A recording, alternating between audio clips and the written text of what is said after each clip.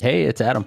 And Brian. We don't usually do this, but we wanted to throw a quick note at the beginning of this episode. It's a really interesting conversation, but we went into it lighthearted to talk about rap battles and the fun and humor in a lot of that.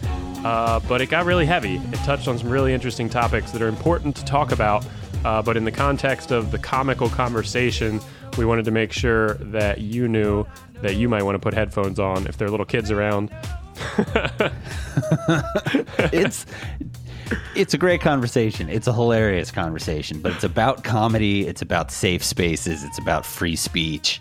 And it's about a lot of the topics that come up in a rap battle where the two people are trying as hard as they can to cleverly insult the other person.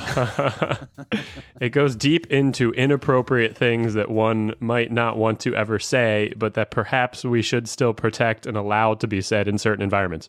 But for now, you might want to wear headphones if there are little ears about. Little ears Enjoy. afoot. I've never heard of such an absurd concept as harmonica anxiety. Right? Jesus You couldn't be Christ. more hidden. You get to cover your Really? face with your hands. You're literally breathing in and out of a comb. That if you pick the right one, is never out of key. Right. Nobody knows if you're good. Hey, it's the Engineering Podcast. I'm Adam. Brian. And I'm Pete. Oh, that was perfect. Ding, ding, ding, ding, ding. Bring me in That's here to perfect. not drop perfect drops. Come on now. Not drop perfect drop. That's bars. I feel like that's a perfect Bar drop that's and a perfect parquet. intro into the topic at hand. But I feel like first we got to introduce Pete, and before that, I got to pimp some stuff. Special thanks as always to our backers on Patreon who throw us as little as $1 an episode to keep this thing afloat. Hang out, drop us a buck on there, send us a message. Honestly, just talk to us anywhere, and we'll probably be happy to add you to our Slack channel. Interrupt us in a restaurant. Yeah, whatever. Sure. But yeah, we got Pete in the house, buddy of ours from way back. Way, way back. I mean, the older that I far get, back. the further that how long I've known you is not that way far back, but That's how time works. for longer than other people I've known that I deal with all day. I'll take that. But this is the part where I hate doing intros. So I can I'm see, gonna 'cause your awkwardly shoulders are almost kick to touching you. your ears I know, right now. man. Pete's actually came over for this, so we have two This is participants effort. here. He IRL. seems to have some experience being on air. A fair amount. He does. I am a comedian. You may have not seen me on Gotham Comedy Live on You Can Do Better on True TV, and I starred on an E! show called Hashtaggers. I was on an MTV show called Greatest Party Story Ever. Hosted a radio show in college, actually. That was the most popular radio show they ever had. It was called Petey's Playhouse. Which one of those is the one where you won a date with Britney Spears? That was Greatest Party Story Ever. In my stand-up, I tell a story of how when I was 17, I hacked into the Planet Hollywood website and wrote a little computer script to vote for myself in a Justin Timberlake lookalike contest that my friend Kent entered me in without telling me, and won a trip to Orlando to go on a dream date with the Britney Spears lookalike contest winner. That's what it was. Oh, the Wow. lookalike contest winner is the part where that gets really good. Yeah. At the beginning, they The thought topic it was of on the a episode has now date with shifted. Britney Spears, and then I really just hedged all the expectations there. Brian, I knew you would appreciate Pete as a guest. Please send But- pics. We're not really here to talk about any of that. We're here to talk about Pete's obsession with battle rap, which He says condescending. I want to understand. Battle rap. I say it with Says that a lot of tone things. only because I want to understand it. So much so that you didn't watch any of the links that I sent. Which in our pre-podcast That was conversation, tactical. I tried to own as tactical, but it wasn't. He wants to be fresh, man. He wants to not know anything so So that he you- can not know anything. He doesn't want you to are- claim that he stole bars later when we're throwing down. Right. I don't even know what it means. Steal bars. It's already come up twice. We need to educate you since you haven't seen Yeah. it. So let's back it up and never mind the fact that I tactically didn't watch the things you gave us for homework in the Slack channel that you could have access to if you throw us $1 on Patreon. Both of you. Yeah, you're not the only The only pseudo professional. You're actually a real professional. So when I say that, it's like insulting. Agreed. But I, I'm getting better as a host. You're a very good host. You're a good producer. You're good at guiding the conversation. If you were in a Slack channel, you would see the videos that I'm talking about because they've already been shared there. I failed to watch them, although it was the homework that Pete gave us. I did. I wrote big, long descriptions and searched through what battles would be appropriate, and I really curated that list. They will be great for our listeners when they come to our website for additional content. Bam. Nailed it. We'll put them in the show notes too, so you don't actually have to give us money to get. You do. You do have to give us $1 on Patreon. If you want to get Don't access give it away early, if you want to have input on whether or not I should do this homework before it happens, then Adam's going to make a bunch that'll of fake cost you accounts. $1 an Adam episode. shouldn't do any homework. I love how unprepared you are for this endeavor. Yeah. It's going to be all fake accounts that are all Adam. Like the Schmurp says, no, Adam doesn't need to do homework, and also he should get free burgers every episode. So, Damn, that's a I don't know nice about this perk. guy. so breakdown for people that don't understand the battle rap phenomenon. What we're talking about. Okay. Well, there are a couple foundational things. Most people's cultural reference for battle rap is 8 Mile. And I'm going to pretend for those of you who haven't seen 8 Mile, battle rap. Imagine two rappers on a stage, not unlike slam poetry, standing in front of each other. They get 3 rounds each, like a boxing match, and the rounds are different times based on the league, the venue, the rappers. Sometimes it's 60-second rounds, sometimes it's 90-second rounds, sometimes it's 5-minute rounds, and those times are all paused when they get crowd reaction. So a 3-minute round ends up being 9-10 minutes because, the crowd reacts. You have to pause, go back, all that stuff. And they are trying to verbally and lyrically best each other. And that can be done in a lot of different ways. There are personals where you say things you know about the other person and actually diss them as a human being. Or you can just style on them and go, look how good of a rapper I am. And I can flippity-dippity wordsmith all day, and I'm better and cooler and smoother, and my girl's cuter, and all of that brag shit. There's also lots of bars, which are fresh and raw and unhomeworked. A host may need a definition for. A bar, when you write battle raps, you're writing your bars. So each line is a bar. It's a musical term. It's a musical term, yes. But in battle rap, particularly good or clever or substantive lines are called bars. If you go, your mom's fat, that's not a bar. That's Right. just a stupid insult. But if you go, I brought to keep the beef fresh, I brought something aluminum for you. That's a bar. That's so it's defined by the reaction a little bit. Channel so we had a suggestion from somebody in the channel for like what we should talk about in regards to this, and I think we'll get there. But it caused me to throw out one of my favorite lines ever from a Tribe Called Quest song. It was real good. I was waiting for that in the videos that were shared. Oh, no. That line Tall, dark, and handsome. I'm all that and then some. Bust the nut inside your eye to show you where I come from. Was that a bar? that's bars. That's Damn. bars. Yeah, Drop that's the pretty bar. good. So You can relax now. That's your bar for the episode. Yeah, your bar quota was just Oh, exceeded. man. I can put my shoulders back down. Plus 1 bar. There are a lot. Let's not get all RPG about this shit with your plus ones. Your buffs. So there are a lot of different ways that people are judged in a battle nowadays. Most of them are not judged like he's the winner and he's the loser. That's very, very few battles nowadays. It's mostly leave it up to the fans to argue who won. The only battles that are officially judged are generally the championship battles because they need to know who the new champion is, or if the two battlers put money up, then we need to know who's a winner so that they can win or lose.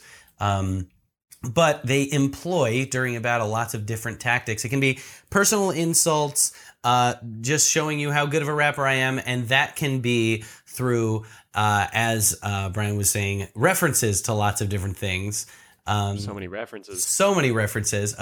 Clever wordplay, multisyllabic rhymes, a million different things. Freestyle rebuttals. So the majority of people, when they think battle rap, they think 8 Mile, and it is put a beat on and go ba-da-da-da-da, ba-da-da-da, punchline, ba-da-da-da-da, ba-da-da-da, your mom. And it's set up punchline, because it's to a beat, and that's how battle rap used to be. 97% of battle rap now is not freestyled, it's pre-written, and it's a cappella. There's no beat anymore. Does that mean you know who you're going to face? Yes. Or does that change round to round? Weeks and months in advance. Okay. Yes. So it's, imagine a boxing.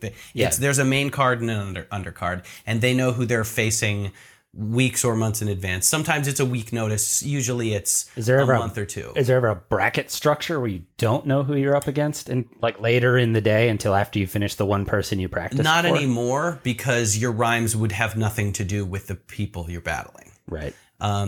Generally, the more customized rhymes, the better.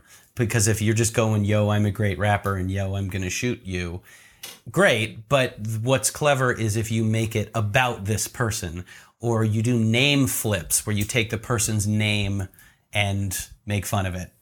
Actually, so for those listeners who know the show on True TV, The Carbonaro Effect, it's a magic hidden camera prank show. It's currently in its 3rd season. The lead guy, Michael Carbonaro, the guy who hosts it, I tour with him doing theaters. We did the Wiltern in March, and there's a guy named DNA. Is it DNA? Tay-Rock? I don't remember who it was. He lost to a guy named B Magic. So he said, magic made you look dumb on cam. That's the Carbonaro effect. So because people on the Carbonaro effect are made to look silly by a magician. So he's saying B Magic made you look dumb on camera because we film these battles. That's the Carbonaro effect. So that is a reference to a TV show that is a hidden camera magic show that if you've seen, you get it. If you can place all the words together, and you know who B Magic is, and you recognize that on cam is because battles are filmed. So every single line, you have to know 3 or 4 different things and piece them all together. That was a really interesting component of this because the crowd plays in so heavily to the videos that you sent over. It was especially interesting because as I was watching, especially that second one, let me pull that up real. Just get the Thesaurus versus Fresco. Yes. Especially that one, the references were so broad. I mean, touching on like historical references, Back to the Future, gaming references, societal references, like all manner, mathematical references. And you could imagine that not everyone is getting every reference. A lot of what was said was over my head. And then so you get this really cool thing from the crowd where like you're balancing out. You could tell people really like obscure references, but they also like popular references. And so you get this really interesting balance where you're like, if I can get just the right angle on this, like the right people in the room are going to get it, and that's going to amplify the crowd's response. There's so much dynamicism to the, is that one a word? Well, and it is now. What I think is interesting is that what Pete just ran through strikes me as like, there's this insular, like I see why the people that really like it, I feel like they're part of a community of people that like this thing. But the fact that, Brian, you were able to dip into it just from these videos is partially fed by the crowd in the same way that like a laugh track works on a comedy. It's a little bit of telegraphing the merit of a thing that you... Oh, absolutely, right? That you don't necessarily... But what that metric laughing when you don't get the joke. You're right. Well, and what that metric is assessing is, what you're chasing for bars is turn of phrase.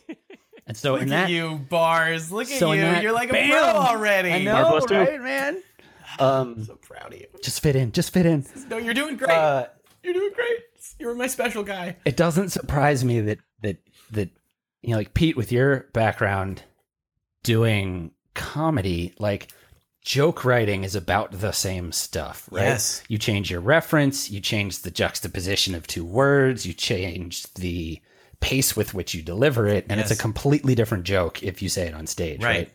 So you say you're not good at battle rapping. No, but you kinda I do just the don't same- freestyle. Right.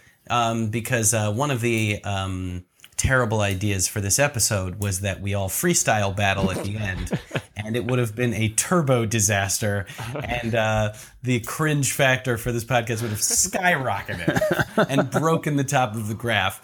I do ghostwrite for a couple of battle rappers. I am not an incredible flippity dippity multisyllabic rhymer word scientist, but I have a couple of friends that will remain nameless because I'm not going to say that they don't write their own stuff. They do write 97% of their own stuff, and I'll throw them a line here and there. But what I specialize in is what's known as angles, which is what is the angle you are going to go at your opponent with? What are you going to talk about? Because you can't just say, I'm a great rapper and you're bad. Bring up the fact that they girlfriend broke up, that they this. Stand up and battle rap are very, very similar because other than rhyming, you have to create context out of thin air and then have a punchline on that context, because lots of people go, oh, you do stand-up? I could do stand-up. I'm pretty funny in conversation. I'm like, yeah, but the people in the stand-up audience have never met you. And they don't know that the girl at your office always wears weird blue dresses, so they don't have the context. You have to create it out of thin air and then do jokes on it. You can't, being funny with friends is so...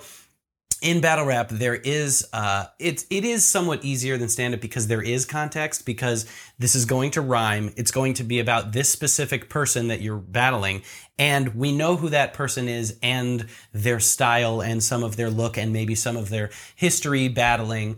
So I'll give you guys an example of this. Will encapsulate a bunch of things about battle rap that will help.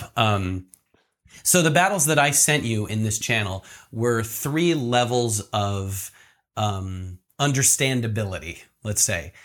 Because the first one was Pat Stay versus Holohan. 2 white dudes from Nova Scotia. They're not using super, super thick hip-hop slang. They know each other personally, so the shit they're talking about you can understand without knowing anything about them, because they tell how the story of their friendship breaking up and what happened, and it's pretty easy to digest. Thesaurus versus Fresco, they're both more rappers. They're both like white-ish dudes, so they're not super, super thick hip-hop slang either, but they're a little bit more referential and they're a little bit tougher. And then Hitman Holla versus John the Don is like smack URL to, if you've never watched battle rap, you could watch it and get 30% of it because you don't know who they're talking about. You don't understand that Desi is a word for a gun, that Desi is Desert Eagle, and you need to know there are a million things that you would need to know to understand. I was lost by video 3. I couldn't follow anything. Of course you were. So I tried to ease you into that. But there's another battle. So this will help a lot of people. Thesaurus versus Roan. Okay. Roan is this hot up-and-comer guy. Thesaurus is this veteran. He's on the Mount Rushmore of battle rap. A bunch of people have booked battles with Roan and then not shown up for various reasons. So Thesaurus against Roan says, no weddings, no funerals, no pathetic excuses, no holds barred, no respect for these new kids. Nowadays, an up-and-comer tests a legend and loses and thinks he's seasoned in a day like a Netflix exclusive. So you guys probably got like 60% of that, right? It was good, yeah. I think so. But so he with goes... the context you gave right, us with about that, their and ages. I did it half the speed. Right. Yeah. Right. So he goes, no weddings, no funerals, no pathetic excuses. So he's saying, I booked a battle with you and I showed up, not like these other people who ducked you, right? No holds barred, which is a wrestling term or a boxing term that you can there are no rules in this battle. You can do whatever the fuck you want. No respect for these new kids. He's saying Roan does not deserve my respect. Nowadays, an up-and-comer, Roan, tests a legend, Thesaurus, and loses. So he's saying now these new guys think they can just battle one of the veterans and thinks they're seasoned in a day, become a seasoned veteran. Just by battling one of the veterans and losing, you're a seasoned veteran. He's saying that's not true. So they think they're seasoned in a day, like a Netflix exclusive, because Netflix shows come out a season at a time. So that's 4 bars in 1 round of 3 rounds of 1 battle. And it is dense as shit. Super dense. So dense. And that's a pretty easy one to understand. Yeah. That doesn't have any crazy hip-hop slang you've never heard of. It's all very plain spoken. It has a very easy 4/4. Thesaurus has a very easy 4/4 rhyme structure. But even that, you have to know people have canceled on Roan. Thesaurus is a veteran. Roan's an up-and-comer. Netflix shows come out a season at a time. No holds barred is a wrestling term for there are no rules in this battle. A seasoned veteran. I mean, there's in 4 bars, and that's an easy one. So... and even at the top levels, the last one that I sent you, Hitman Holla and John the Don, it looks like, for those of you who haven't watched the video, Adam, and everybody at home, this is like what you think of as rappers. 2 big, tough black guys, looking tough, being 50 Cent versus 50 Cent. That's the kind of league that we're talking about. But even they are doing nerdy wordplay, which is my favorite shit, because they're going, I'm going to shoot you, I'm going to kill you. But right underneath that, it's really clever. Because if you're not doing clever wordplay, you're not battle ready. That's what we're doing here. So for all this fucking bravado and all this stuff, it's like they're word nerds. So in that one that I sent you, Hitman Holla and John the Don, Hitman Holla has this big necklace on, and John says, I'm going to let 8 off. With 8 shots off. I'm going to shoot you 8 times. If I find out what the jewels on Holla, Hitman Holla, cost. So he's saying, if I find out that your necklace is really expensive, I'm going to shoot you and take it, right? I'm going to let 8 off if I find out what the jewels on Holocaust. 8 off, Jews, Holocaust. Wow. 3 double entendres in 1 line. It sounds like he's like, I'm going to shoot you. He's doing a World War II scheme right now. I mean, how does that even play out? How did he know he was going to be wearing that? Is that made up on the spot? Hitman always wears a big chain. Oh, okay. Okay. And even if he's not wearing a chain, we all know Hitman probably wears chains. We get it. Right. It doesn't have to be he's currently wearing a chain. He happened to be wearing a chain, which he always does. But even if he's not, we still get it. He's a rapper. He wears a big gold chain. We have a buddy of ours from high school who's been on the podcast before, Alan, who always used to tell me that the stuff that he used to listen to back in high school when everyone else was listening to like Pearl Jam and shit was like, Third Eye he Blind? wanted to listen to Tribe Called Quest and Farside and like even more obscure, like Dead Prez, like deep on these, down that road. And his argument was always that he had no rhythm. And so he couldn't understand the musical like merit behind anything that was just like, I'm gonna play guitar and sing. He was like, meh. Didn't get it. He's like, but these guys, it's about being witty. It's about like turn of phrase. It's about a thing where you can just be like, man, that was a good way of saying that. That's exactly right. That's why I like it so much. It's why my favorite writer is Aaron Sorkin. Because everything that he writes is really fast and everybody's always interrupting each other. We never stop. And if there's a joke, we just keep going. We're all adults here. We're not going to laugh at the joke. We're going to move on to the next scene. And I love that because that's my brain. When I watch a multicam, if I watch Big Bang Theory, I'm like, oh my God, just get to the joke. Jesus Christ. How fucking slow is it? It drives me crazy. It's so slow. And I'm like, I see the joke coming 30 miles away and I'm like, But Sorkin stuff and really fast-paced things, my brain goes, yep, got it, yeah, okay, next, great. Yeah. And it feels so good. There's something that my brain it makes me really happy by rapidly delivered words. I like fast rap, Aaron Sorkin, battle rap. I don't know what it is about it, but the rhythm of words really pleases my... It's a great juxtaposition to toss Aaron Sorkin up against battle rap. Right? Mm-hmm. Well-considered word. It makes perfect sense. Yes. But it's not at all what people, I think, might be picturing when they think of battle rap. No. Well, what I think is interesting is it's partially because there's this rap hip-hop distinction, I think, that I've never been able to fully understand, but like the stuff that I grew up liking was the stuff I was just talking about with Alan, where it's about turn of phrase, overt, like the beat part of it is almost secondary to, like, there's a clever something that the DJs cut together with their, their turntables, and it's a bonus if that's great. But what you're there for is this rapidly delivered, massively clever poetry. And that's not anymore. Sort of morphed into battle rap. Yes. While what's popular is the stuff that Brian frequently brings up in the course of, like, when we talk about our formative years for music. Like, for a while it was Nirvana, and then for a while it was just like pouring champagnes on strippers' asses while you throw dollar bills at them, and it just like something happened there that turned into this sort of space. While the stuff that I like, although I didn't follow it into battle rap, was like turned into an e-sport. Mm-hmm. Right? Like, because you're talking about these guys facing off. Like, I'm sure fisticuffs break out occasionally. Yes. They're heated scenarios. Yes. But they don't go there to punch one another. No, not at all. But it's still structured as a battle, yes. right? Like, it's a boxing match with words instead of fists. It's exactly structured like a boxing match.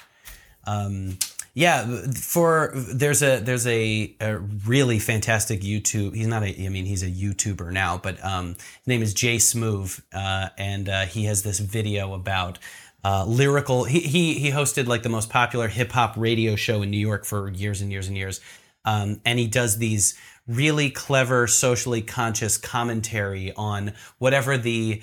I'm sure he has a great one about Charlottesville up right now. And sometimes Rachel Maddow will play his clips on her show. Like, he's brilliant. And he has this episode about lyrical rap versus poppy rap, and how these new rappers go, my lyrics are nonsense. I just want to make people dance, and it's all about the beat.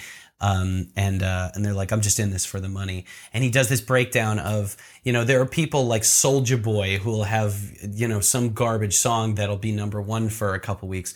But he does this breakdown of the top earning rappers for the last number of years are always super lyrical rappers. They're Jay-Z, Eminem, Nas, those kinds of substantive rappers. Yeah. So he said, not only is being a pop rapper, what does he say? Like creatively bankrupt, but also not a great long-term investment. Right. Like, if you really want to have a long career and make lots of money, it's the Eminems and the Jay-Z's and those kind of really lyrical people. Lots of hip hop is lacking to me in cleverness because it's so trending towards that's a great beat and some dude mumbling nonsense over it. And fine, that's good for club bangers and shit like that. But I'm here for just the meat with no fat. I want clever wordplay and nothing else. And that's what battle rap is. There's no fat. It's all meat. It's just the part of rap that I like. It's really clever language usage. And I love it. It's hyper concentrated. And I think by including the competition aspect, you get this thing. It's like, if I behaved on the street like football players behave in a game, I would literally be in prison. They do things to one another that are illegal to do to one another on the street in normal society. You know Neil Brennan? Why would you know Neil Brennan? He started Chappelle's Show with Dave Chappelle. Yeah. He's a brilliant stand-up comic, and in his new special, it was the Ray Rice, the guy who beat up his girlfriend in that elevator. He's like, that headline should have been, football player does football at the wrong time. Yeah. He's like, I meant to do elevator, but I did football. It's like, of course this happened. They tell them to be violent all day, every day, smash into each other. You don't think this is going to happen? Of course this is going to happen. And so when you incorporate that aspect of competition, like, it's okay culturally for football players to bash the shit out of one another on a field because context of competition. Yes. And this gets to the point that Alan is actually the one that brought up in the Slack conversation, which was like, by turning rap into an e-sport and There's introducing nothing about it. This I only say E because it's in the context of, like, the physical danger is certainly minimized compared to if I were to go play League of Legends in real life, I would immediately get impaled by a pike. Like, you can't. Anyway, the point at the end of that. Pike resisting amulet. Not if I have a magical pike resisting amulet. We just talked about amulets for like 15 minutes in our previous podcast. Sorry I missed that. We can repeat it. I got a lot of thoughts on amulets, guys. Ambulance? It's a silent That's B. how much I've said that word in my life. That might be the first time I've ever said the word it in my life, and my mouth was like, you haven't done this one before, have you? Let me see. You're if welcome. You can put that into a bar now. I'm going to ask Siri how to spell that because I've spoken it, but I've never written it. But it strikes me that the introduction of competition allows you to the topic that was thrown out in the Slack channel was, this is a great context to talk about the idea of problematic art, which is like, we live in this time where people don't like things that offend people. They don't like a lot of conversations, politically at least, and even philosophically, are sort of foreclosed because we can't talk about stuff that's like you want to just throw out there. Like, even as you were talking about the Ray Rice thing, I felt like I needed to back up and go, we're not saying it's okay that he footballed at the wrong time. Yeah. Right.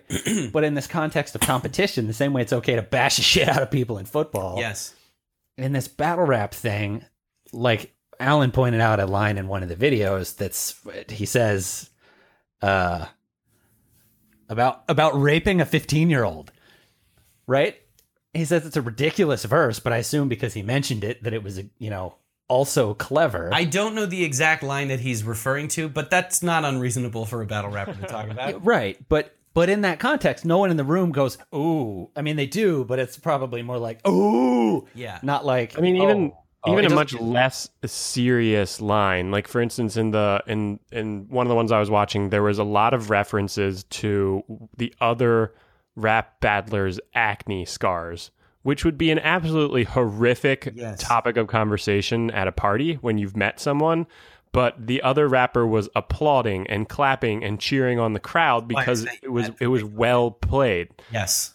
And I think that's the angle of problematic art, where it's challenging to you, it's cringeworthy a little bit, but there's clearly something important going on there, right? There's something of extreme value. Yes. And this is the second time in a couple podcasts I've been caused to bring up that Alan Watts thing where he talks about, like, if you want to be a philosopher, if you want to have worthwhile conversations, you have to offend people. You have to get uncomfortable. uncomfortable. You have to start by saying grossly offensive things. Yeah. Because you can't just go like, hey guys, let's maybe talk about existence. And that's been surprisingly hard for us on our podcast, actually. We have a whole episode where we purposefully address some like really non-aggressive things, like not at all, and it was like a formative episode for us that freed us to be more open and on uncomfortable topics. I think it was called. Yeah, we purposefully had to address some really simple things like basic sexuality, and we're like, oh, phew, we can finally like talk about girls on our podcast, which is so awkward for these two like middle-aged white guys. And watching through these rap battles, I mean, you progressed them very well, right? The first one was like very easy. The second one was still nerdy white guys, but not, they had like, there was more attitude. They were physically aggressive towards each other. And then the third one, I was totally uncomfortable in the situation, know? So by the third, I'm like, I'm exhausted mentally. I'm uncomfortable imagining myself being there. And it's a very interesting juxtaposition to how normal conversation happens. Yeah, battle rap is kind of this weird safe zone to say horrible shit because at the end of the day, they're really just going for clever. Right. And when a guy says, I'm going to rape your girlfriend or whatever, he's not going to do that. Of course he's not going to do that. He's not a rapist. He's not an actual criminal. But man, he's a rapist. He's a rapist. That's bars. It's an interesting. Here, some of the. I don't my rap and hip hop and poetry and general history around this medium of art is not fantastic, but there was a time with certain rap music where it was extremely reflective of actual battles going on in streets, right? Yes. Of people actually killing each other. Yes. And I think that hangover for me, I mean, that was like happening when I was a young child. So by the time I was formative and in my teenage years and like rap music had it was merging into pop culture as opposed to like this artistic stand up against what's happening in the world. The adults in my life were like, you can't listen to that crap. It's all about actually murdering people on the street. But we're not necessarily past that because people are still getting murdered on the street for the same fucking bullshit right now. And maybe literally right now as we're talking. But there's how do you find that transition point for something being this like important civil protest that is clearly bad, where the FBI is telling you to stop performing in public theaters, to now it's something that anyone can do for fun on the weekends with a group at their local warehouse. Local warehouse. I was like, oh, what's he going to say? They seem to all be in warehouses. YMCA. But you can also reframe this back to the comedy thing, right? Like the idea of problematic art is, like the ongoing argument in comedy circles, has to do with, oh, this person made a joke about rape, and this subset of people wants to say that that's not okay in any context. And then other comedians answer and they just go, if that's not okay, then comedy's not okay. Yes. And you're castrating its use as a social tool to talk about problematic things. Because what isn't funny is if you go, man, everything is great. That's not funny. What's funny is this is wrong, this is different, this is weird, this is a social friction point, that's what pushes, that's why there aren't that many conservative funny people. They're trying new things and challenging society, and so they don't go, man, it was great 30 years ago. All right, thanks everybody, I'll see you guys later. It's not how it works. So is it this touches on an episode we did a long time ago on profanity. Is that stuff funny only because we're told not to do it? Like, if it were okay for me to make fun of your acne scars, like, that wouldn't be funny anymore in context, right? Yeah. So it's because of limitations that make things unique, make things like that unique, right? Well, a lot of it is, it all comes down to intent. And when Fresco is making fun of Thesaurus's acne scars, everybody does that. They do what's called face jokes to Thesaurus. And you have to go at the person with whatever you've got to go at them with. And Thesaurus knows that Fresco respects the shit out of him and thinks he's one of the best battle rappers of all time, and is not going, man, you made fun of my acne scars. That's why when they're making fun of each other and they're really landing some hard bars, they're clapping and slapping each other and, dude, that was fucking great. Because that's what we're here to do. That's the context. If you go, why'd you make fun of me? Because it's a battle. What do you think we're doing here? We are trying to break each other down as best we can and then hug at the end. There are some battles where there's actual animosity and there's a fight, and it happens sometimes. A couple times a year, somebody will throw a fist. There was clear physicality to this as well. Even the ones where they were friendly, you're intimidating the person, you're screaming in their ear. It's a little bit WWE. There's an element of this is sports entertainment. Theatrics. Yes, there are some theatrics. Some people do it way more than others. You can get really corny with it. There's a factor that some people think about for each battler is believability. If a tiny little like nerdy white kid's like, yo, I'm gonna pop the Ruger and I'm gonna kill your girl, everyone's like, shut the fuck up, dude. No, you're not. But if a giant scary dude says that, it's like, okay, that guy's pretty believable. So it's good to see a battler stay in. If you're a nerdy white frat boy, don't say you're a fucking gat popping gangster, because everyone rolls their eyes. Be you. Be clever in the way that you're clever. Do this as you. And if they put on this crazy character, it's inauthentic and people don't like it. So is battle rap a specific niche of like a more broadly group rapping genre? Because I'm wondering, the battle component of it is sort of assumes the competition and the aggression. And I'm wondering if there is like a version of it where it's more specifically around the lyrical competition, or where you're maybe rapping about different topics as opposed to rapping against the other person. Kind of how it started. Initially, battles probably at like New York house parties when hip hop was just starting to be a thing in clubs like that. A rap battle would be between two MCs, and they wouldn't be talking about each other at all. They would just be trying to just get the crowd hype with their best rhymes. And it was, yo, yo, yo, I'm the best rapper, and you know, like that old school. And oh, that guy's a great rapper, oh, that guy's a great rapper. Right. Then they started going, and this dude sucks because, and that opened the whole thing to this. So some of these guys are like in and out of jail and have gun charges and are really doing this shit. And some of them are goofy frat dudes, or just like they look really tough, but they're like a slam poet, but they do.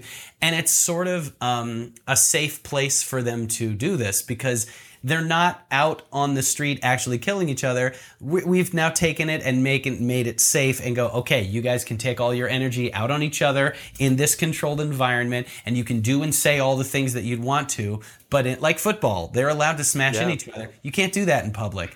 In battle rap, you can say all this shit, and you can say, "I'm gonna kill you," and my friend has a gun in the car. And if you do that in real life, you get arrested or murdered. That takes it to a really interesting space here, because you most certainly can't charge people on the street and tackle them and then take things from them and run away, which is in essence the theme of football. But you can go out in the street and say whatever you want to someone, and that's a very explicitly protected right of an American. But when you take these things in the context of battle rap, we're talking about it as though this place has been set up to make it appropriate and okay and safe to be that way.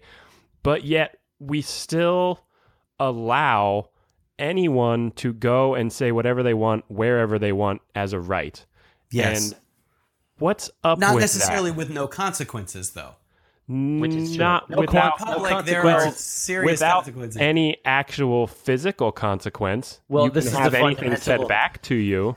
Oh, you might is get punched. I mean, Well, there could be- allowed physical consequence. The like appeal and sort of the structure of how this developed, it draws an interesting comparison between what you're allowed to go do in public, what you're supposed to go do in public, what's safe to go do in public, and then what we let you do that brings value when you're not when you're in this controlled environment where you're expected to be offensive and angry and aggressive. It takes the people's natural impulses. People want to fight.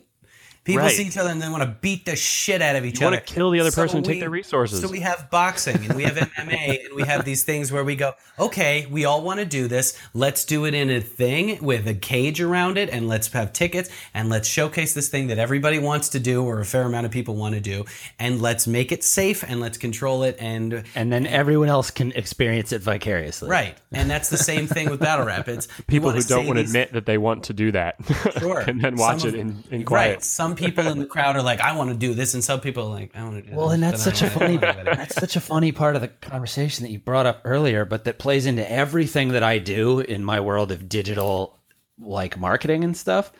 Like you were talking about the authenticity, and there was recently so there was a little Dicky, Sure. you know, had a big I'm just hit hello, with talking this. with a bitch. Right. Like he is a really good case of achieving popularity for the extent to which his authenticity, like his first big hit was about how much money he was going to save making his music video because he's a wiry Jewish guy. Right. Like He's real. there's this authenticity piece that works back into everything when it gets to a certain level of maturity, where if you don't buy the guy on stage in a stand-up context talking about a joke, if you don't buy the guy in the battle rap context saying what he's saying, we feel the same way about politicians.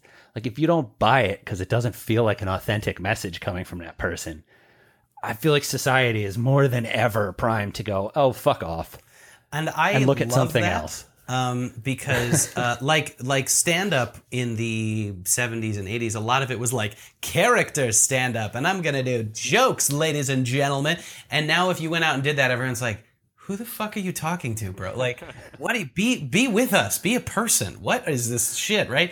When was the last time you saw like a character comedian? Like, they go, it's become much more intimate and personal and self introspective.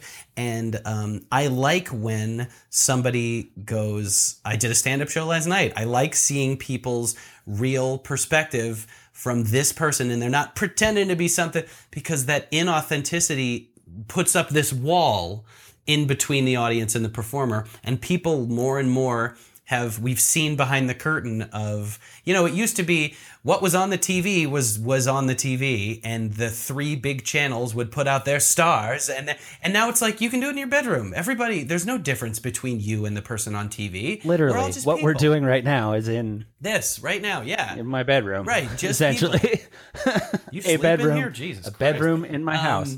This is really, one of the things I appreciate. It was great though, when it was an office. Now that I know that it's a bedroom, it's completely changed now my it's perception. pathetic.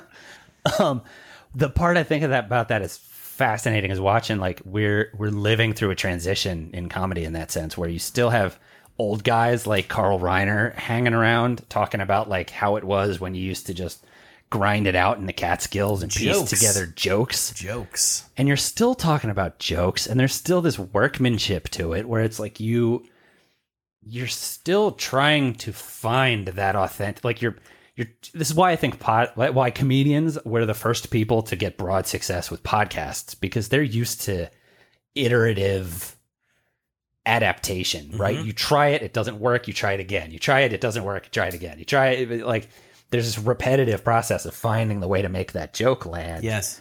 And part of that is if you push it out of they don't believe you saying it anymore, you lost them. Right. If you don't pick the right turn of phrase, you didn't get the right context for the setup for the punchline to work. Like, and even of the people nowadays who write jokes, Dimitri Martin writes jokes, but they're so from his perspective. And you don't go, he's playing a character. You go, that's Dimitri Martin, and that's how his brain works. And I'm with him, the person, right now. When you're seeing him perform, you aren't watching a bunch of jokes. You're watching his brain produce reflections on the world. And it's interesting you want to be with that person instead of this character who's doing one-liners. Rodney Dangerfield was really funny, but like when he got off stage, he wasn't that. He wasn't that guy. Dimitri Martin's probably like, I've seen him before and after shows. He's like kind of that guy. That's kind of his thing. Like, and more people realize like, oh, movie stars and TV stars they're just people. They're just, everybody's kind of the same. And it's nice to see people want more and more personal access to stars.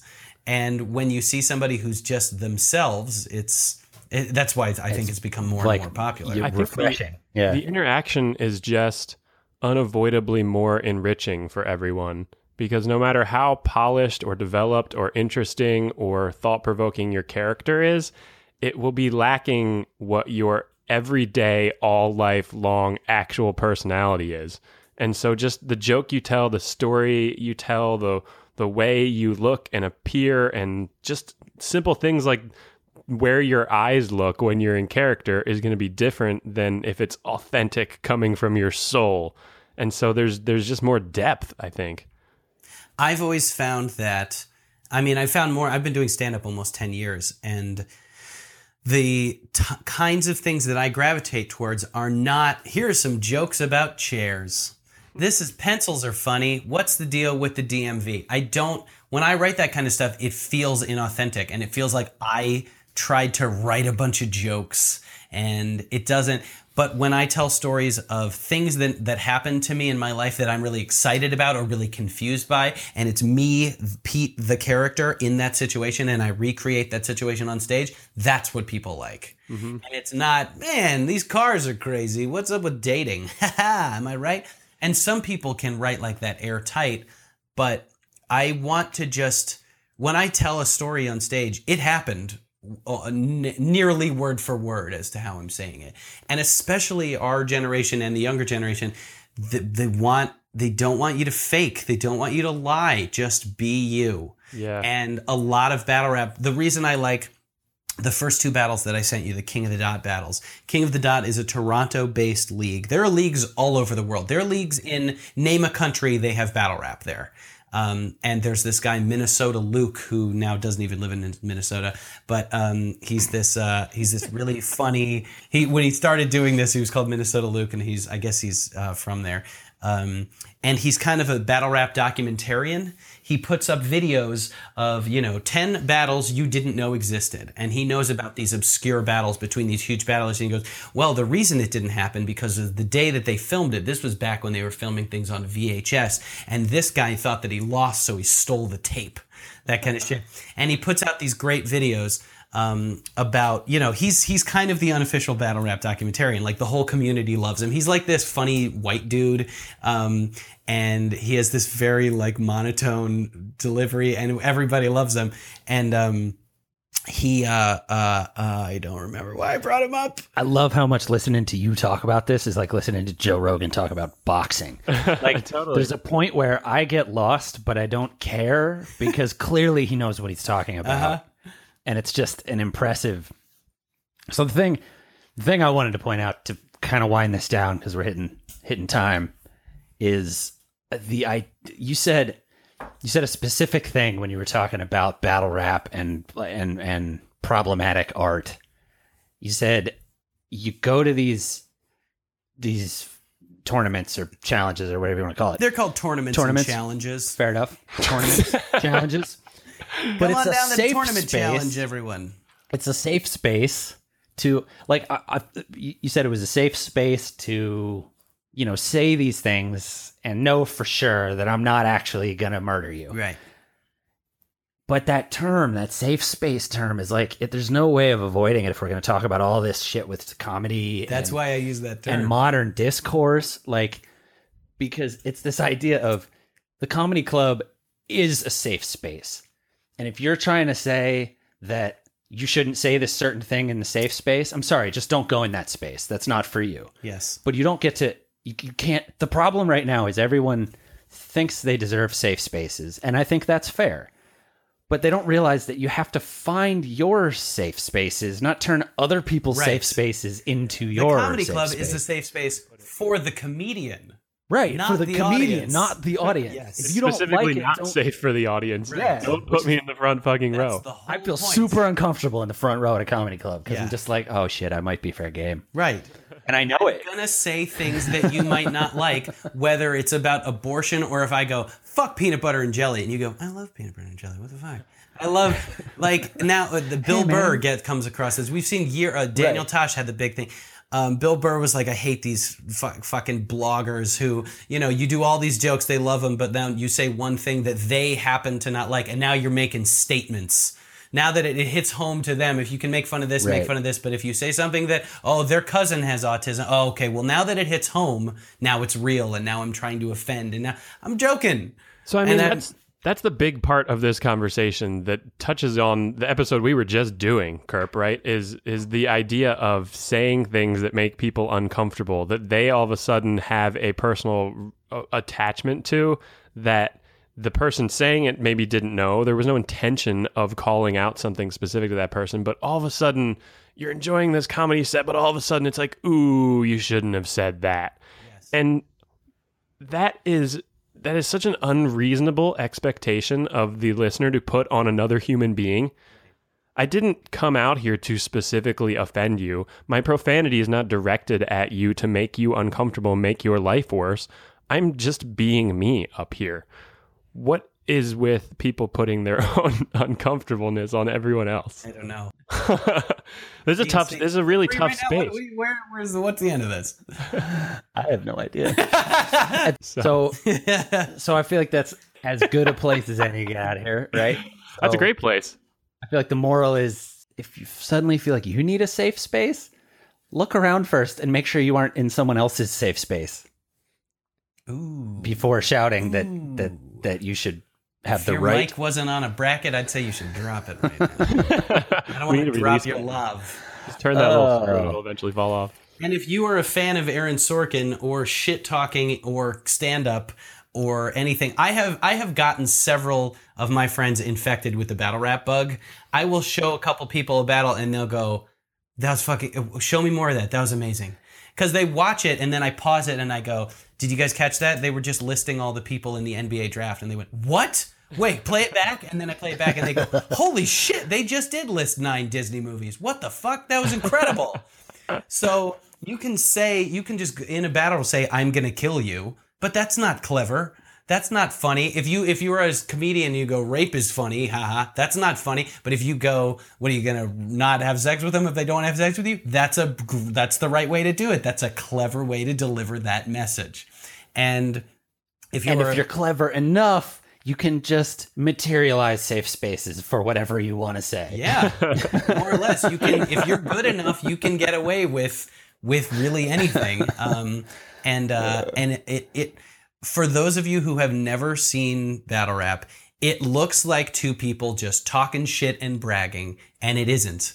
It is really nerdy, clever, multisyllabic, personal, referential wordplay that makes me think about language in a way that I hadn't before I saw the battle. There's one of my closest friends he's Illmaculate. He's incredible, and he's short. Everybody makes fun of him for being short. And this guy, Big K, who's this big Bubba Sparks looking, this big white dude, he's making fun of Ilmac for being short. And Ilmac's response is, so in hip hop, in battles, a homie is a homicide. And a body is a body bag. When you beat somebody 3 rounds to 0, not even close, you fucking body bag that dude, right? And he goes, this is honestly a body, a homie. I'm small, but you're tiny beside me. I'm tall when I hop on the pile of bodies that I leave behind me. Right? You just screw-faced at that shit. You're just like, Jesus Christ. That'd take me like a year to dissect. You're like, So he goes, so there are so many things happening in just that line.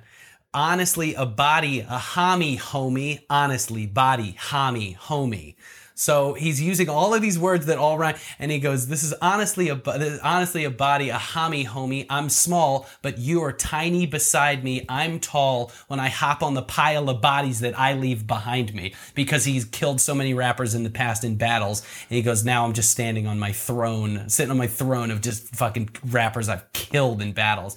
The imagery of that is brilliant. I'm imagining the end of Conan the Destroyer, where he's like, Schwarzenegger's just sitting on this throne by himself, made of the bones of those left in his wake. The imagery of that, it's not yo, I'm a tough rapper. It's I'm sitting on the pile of people who I've killed.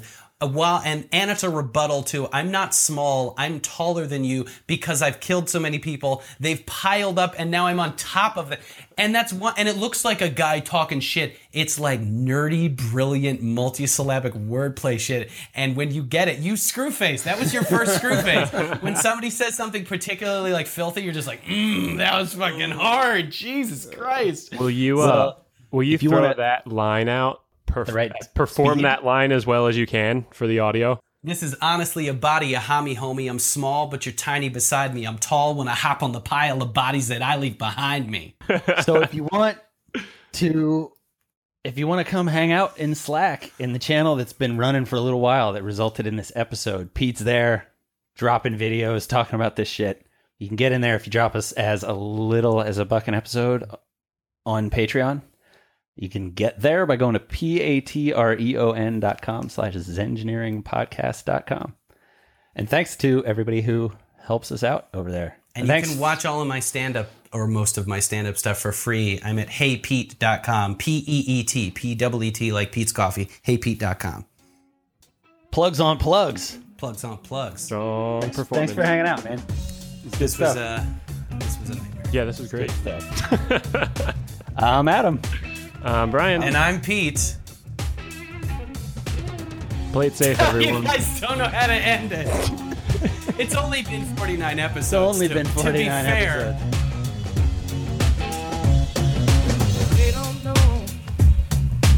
Hey, it's engineering. Oh, hey, we didn't. Ready to go. Yeah, me too. Why'd you break the fourth wall like that? Hey, this guy's an amateur. Jesus Christ. This is my podcast. Because I have to promote things. I had a good buddy when I when I was younger, Peter Mills, who I don't know if he listens, but if he hears his name on a podcast, he'll flip his lid. His Google alert just went He off. used to, when we hung out in college, him and his buddy had been freestyling. They were friends from growing up, and they just freestyle rapped all the time, and they weren't particularly good, but they also were not embarrassed. Not being embarrassed is 90% of the battle. Right. Seems like and that's- most of the competition.